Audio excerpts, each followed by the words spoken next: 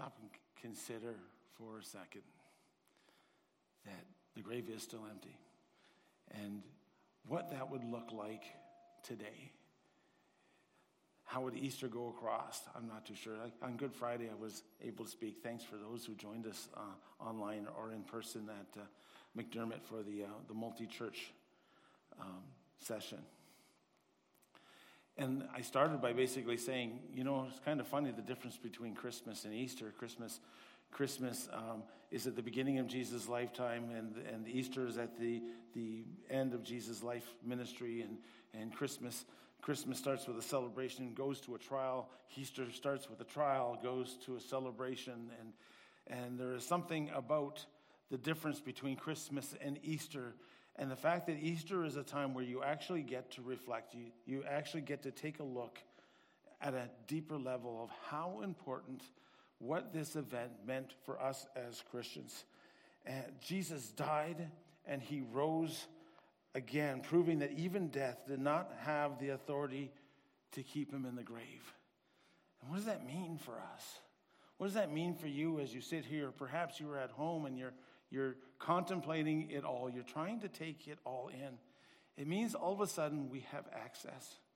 It means all of a sudden there is an opportunity for us where there wasn't an opportunity before. An opportunity to actually have a personal relationship with the creator of the universe. And it's pretty mind-blowing if you stop and consider what that's all about. I have one passage of scripture that I wanted to do to highlight the morning, and it's written by Peter as he's talking to the brand new Christian church.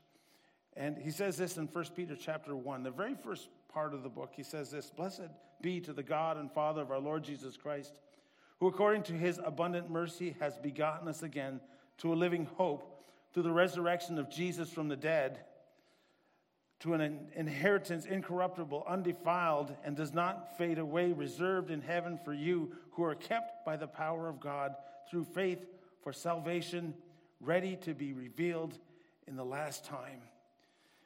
Whatever the differences are between Christmas and Easter, I think that there's a commonality as well.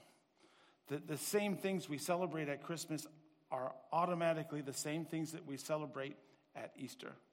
And there's a number of them, but I wanted to highlight three of them. I'm calling them the three pillars of Easter. There are three core issues. There are three truths, three certainties, three things that you can take to the bank. And they will always be there no matter what you are going through, no matter what is happening in your life. And you might be sitting here, and this has been the best year for you. Everything has gone well. Your job, you've gotten the promotion. Everything has just landed on your feet.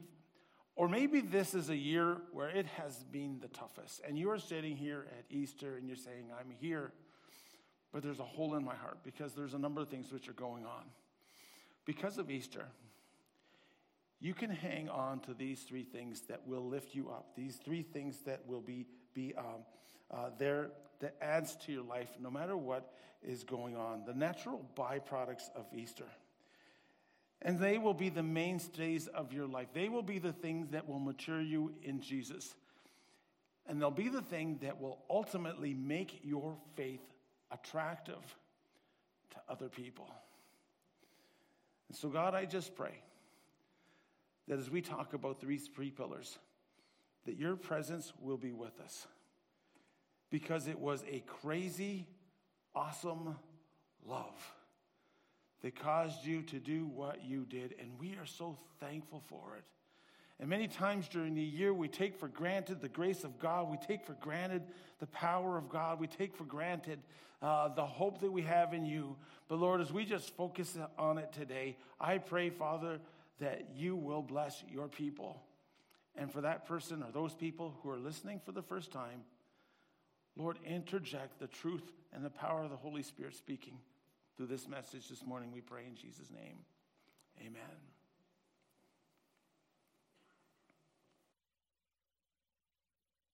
But talking about the pillar of the gratitude, and this morning Pastor Mike kind of started it that way, and that was my first thought when I started getting stuff ready as well, that Christmas, the emphasis is kind of a great gift, And Good Friday that we had on Friday, the emphasis was kind of a grueling sacrifice that none of us would want to have to go through on someone else's behalf.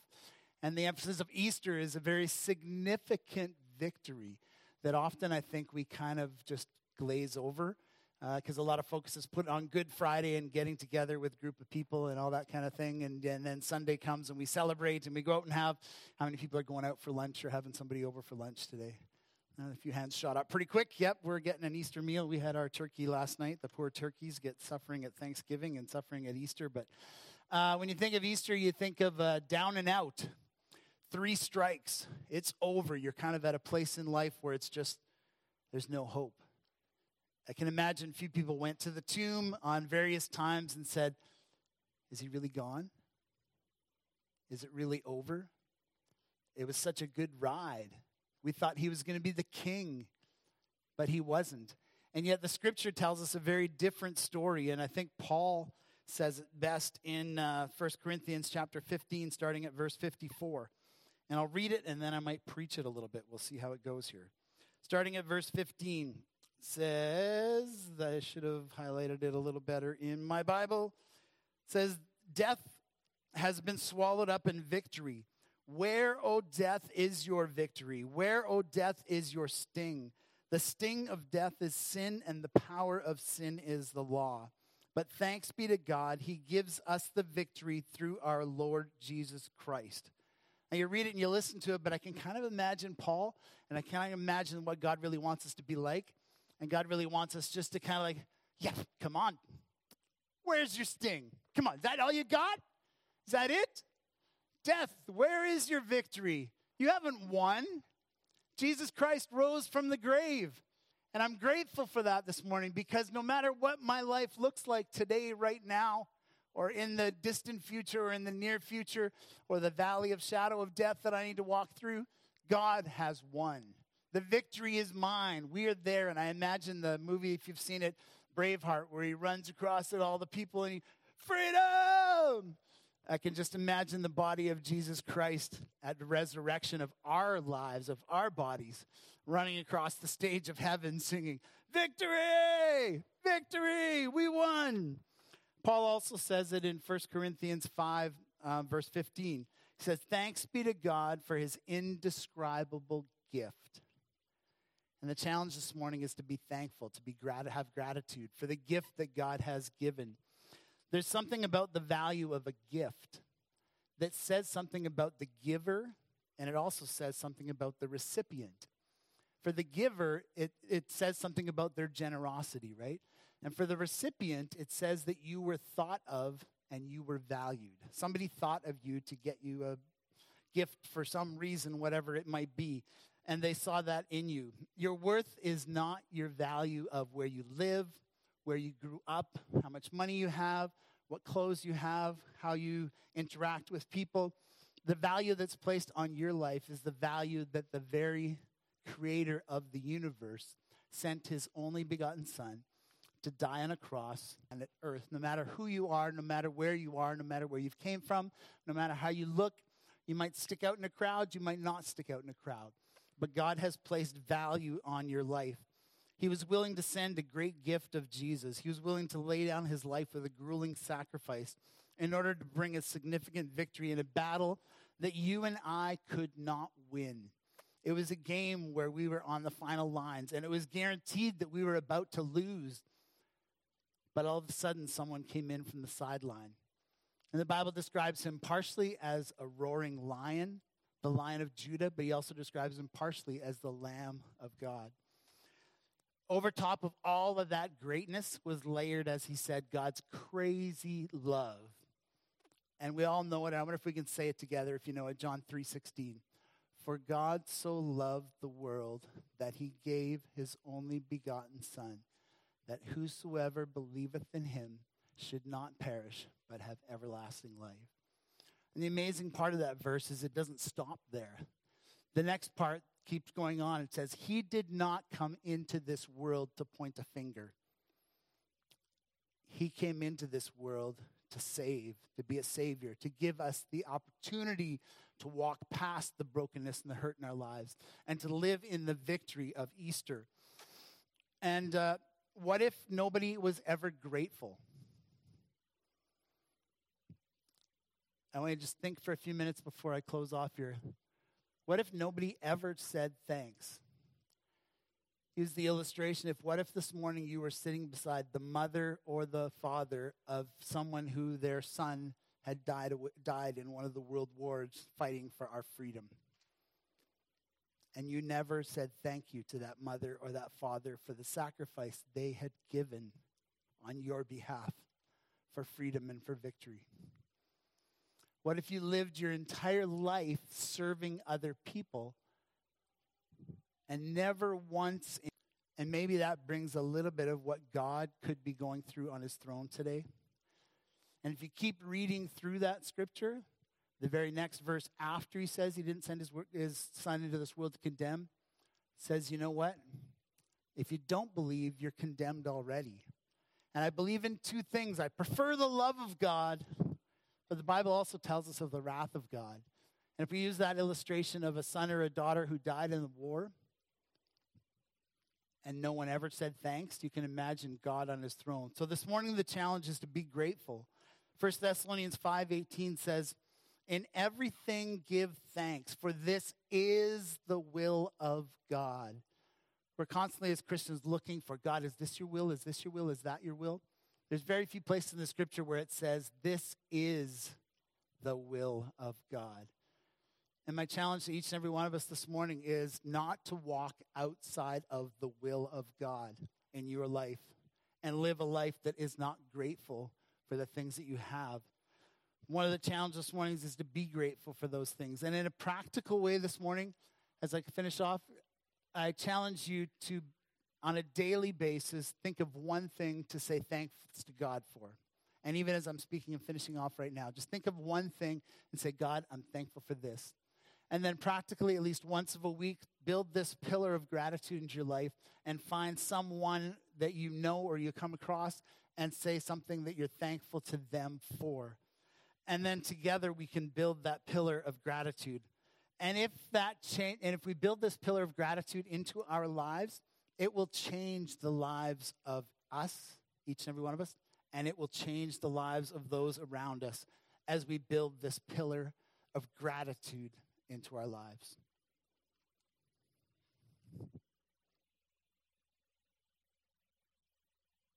All right, I've already gotten the thumbs up from the camera crew, so we're good to go. All right, I get the honor of talking about the second pillar here, which is the pillar of grace. Now, as we're thinking about this word grace, it can mean something different to a lot of different people.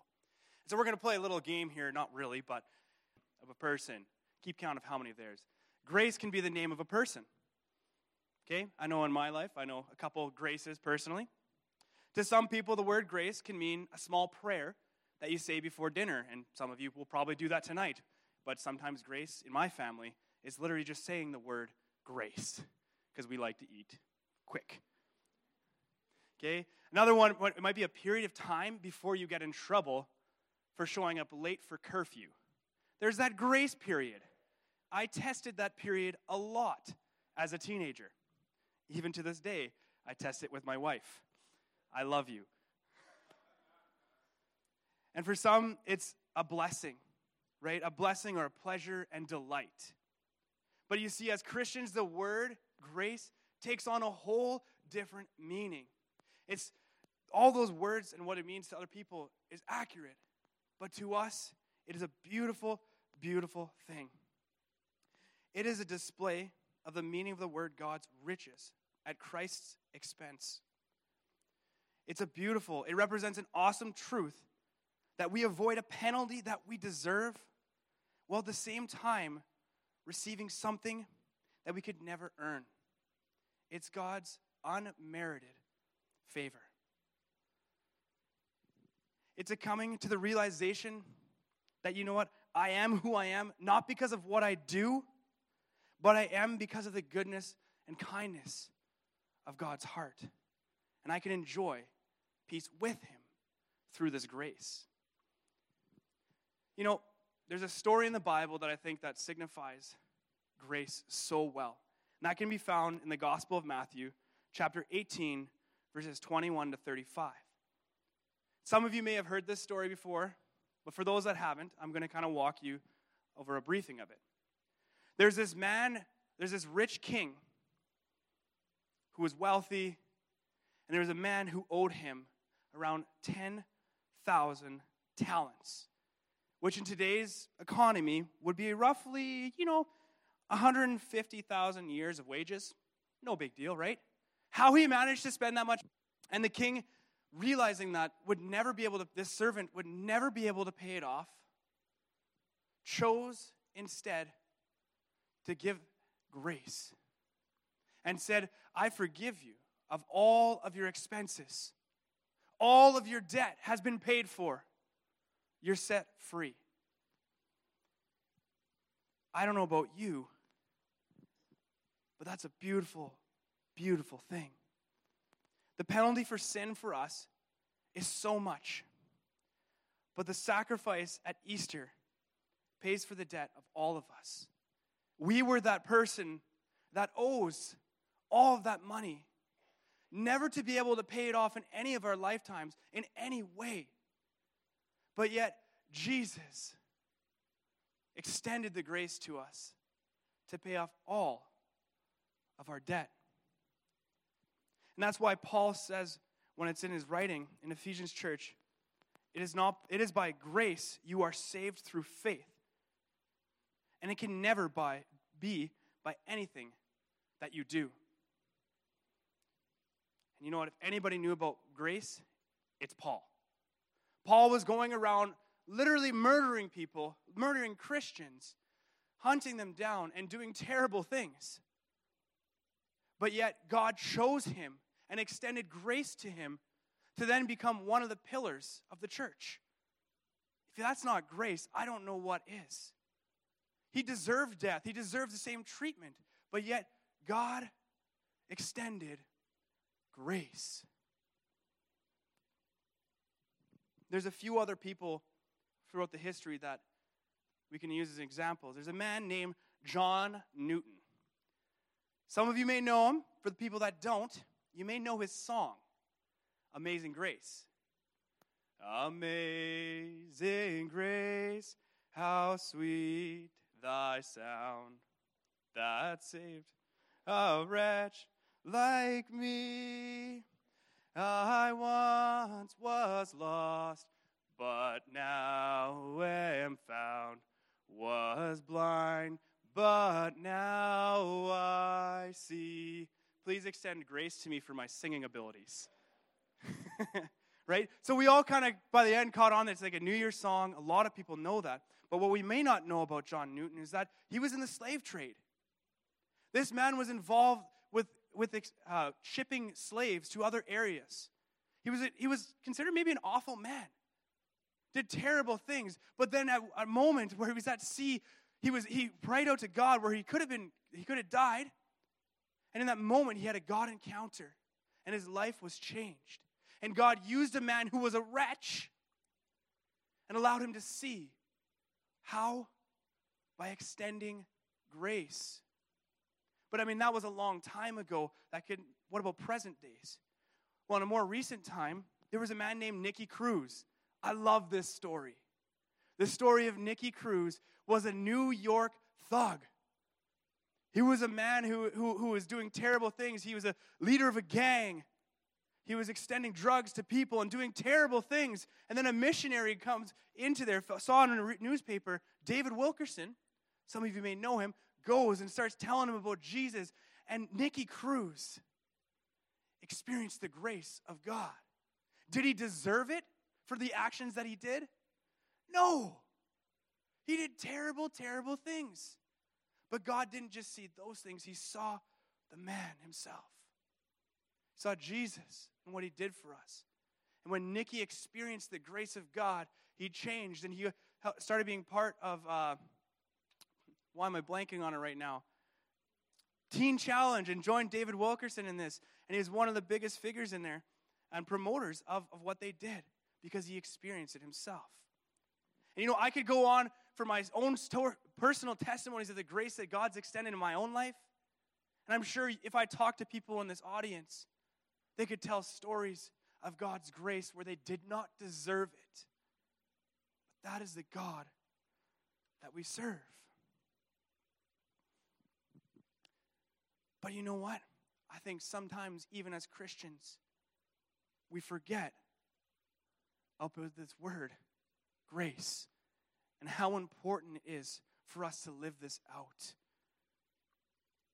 You see, as we start to extend grace to ourselves because God extends it to us, we start to extend it to other people.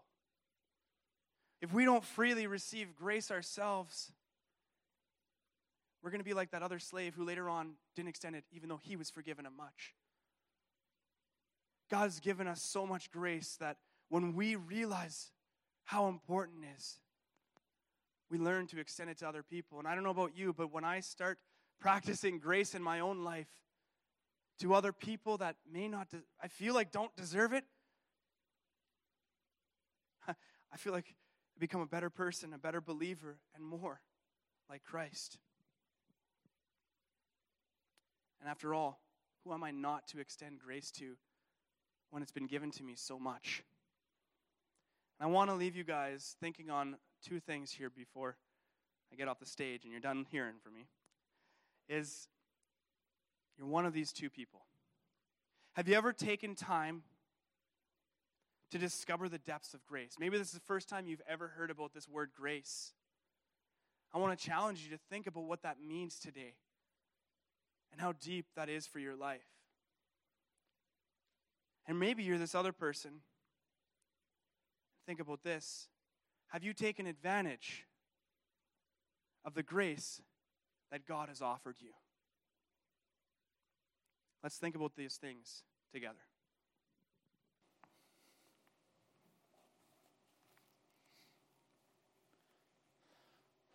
The great exchange. Stop and consider it for a second. Grace, gratitude. The last one is glorious hope. I could say hope, but you almost have to add that word, glorious hope. Because we hope for some pretty minute things, don't you think? Well, I hope it doesn't rain. I hope the Jets make it for the playoffs. Some of us have high hopes.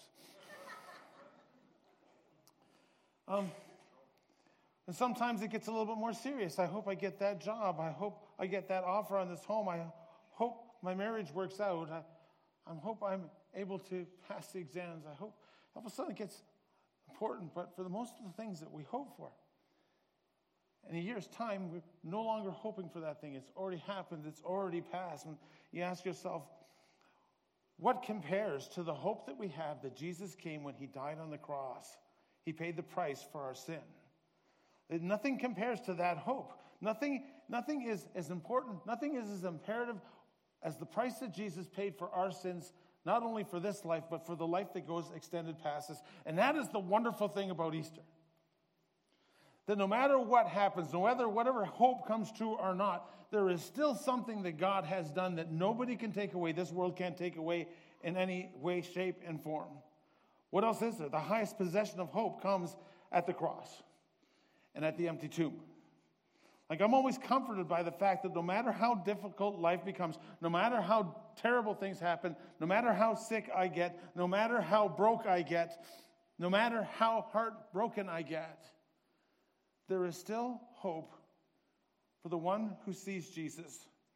The resurrection will always bring me back to a place of hope. And Paul, when he's talking in the book of Hebrews, chapter 6, verse 19, says, we have this hope. It's kind of like an anchor.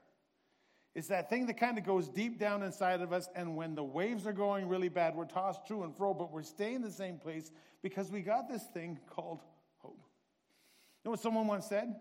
He said, the world offers promises full of emptiness, but Easter offers emptiness, or an empty tomb, full of promise.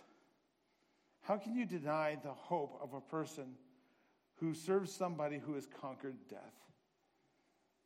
And just as Glenn had mentioned, he even says, hey, Death, where's your sting? Not even to the worst thing that can possibly happen to us, that we have that. And that's why Peter says what he says. And that's why when I started the passage off, when Peter is talking to a persecuted church where they've lost almost everything, and he says, listen, you have a thing which is called a living hope. It's not just a hope. It's not just some kind of wish that you have that is long-term. It is something that is alive and well. Other places call it a glorious hope. Paul, when he's talking to Titus, he calls it a blessed hope. When everything is said and done, when everything has gone down, if everything has gone the wrong way, there is still something that Christ has done that the world cannot take away, a glorious hope, and it transcends anything that this life has to offer. So when we come right down to it, and I'm not too sure exactly where you stand or where you sit here, or perhaps online where you sit, and what is going through your heart, I have 3 pillars for you: gratitude, grace, and glorious hope. Someone put it this way: if you know Jesus, you know hope. But with no Jesus, there is no hope. It is the greatest thing that we could ask for in Easter, and that's why we sit here, and that's why we celebrate. It's something that the world can never offer you. It's something that you could never, ever earn. And it's something that you will be eternally thankful for. 1,000 years from now, as you are in heaven, if you know Jesus, you will be thankful for what Jesus did because you are there now. Amen? The question is, ultimately, for all of us, and many of us have you received this hope? If you're here and you don't know Jesus, or if you're online and you don't know Jesus, all of this is offered to you. There is a God who loved you so much, thought about you before the foundations of the earth, that he died a terrible death and rose again so that you could have life to the fullest and hope for an eternal life. God, I just pray that you will be with us this Easter. And as people go home and they celebrate, and as they have times of reflection, perhaps go read the Easter story. I'm not too sure exactly what people are going to do. Maybe people are going to go home to a hard situation. But Lord, I want every single person in this place, or any single person who listens to this message, to be able to walk away and say, God, thank you for what you've done. I know that I might be going through the most difficult time, but there's a hope that can never, ever be taken away. Devil can't take that away from me. And for those people who don't know you, for those people who are sitting and are thinking, the Spirit of God is speaking to their heart, and they're saying, okay, so what do I do to get this hope? What do I do to know Jesus? Well, you ask him to come in. You make him Lord of your life. You turn away from the sin that is in your life, and you accept the gift that God has given you. And you pray a prayer that goes something like this: Dear Father, I thank you for dying on the cross and raising for the dead to pay for my sin. Please, God, forgive my sin. Lord, I cannot earn heaven. I cannot earn favor with you. But when you died on the cross, you gave me an opportunity to be right with you. So I accept you. I ask you to come in. Be Lord God of my life. Lord, help me to live for you. And for those who have accepted that, welcome to the family of God. Welcome to hope. God, move in a powerful way. Whether we have been in the way for 80 years or maybe just 8 seconds, I pray, God, that your power will flow this Easter in our lives, we pray. In Jesus' name, amen. Thank you for taking the time to listen. Let's continue the conversation online. Visit us at bethelbrandon.ca or follow us on Facebook.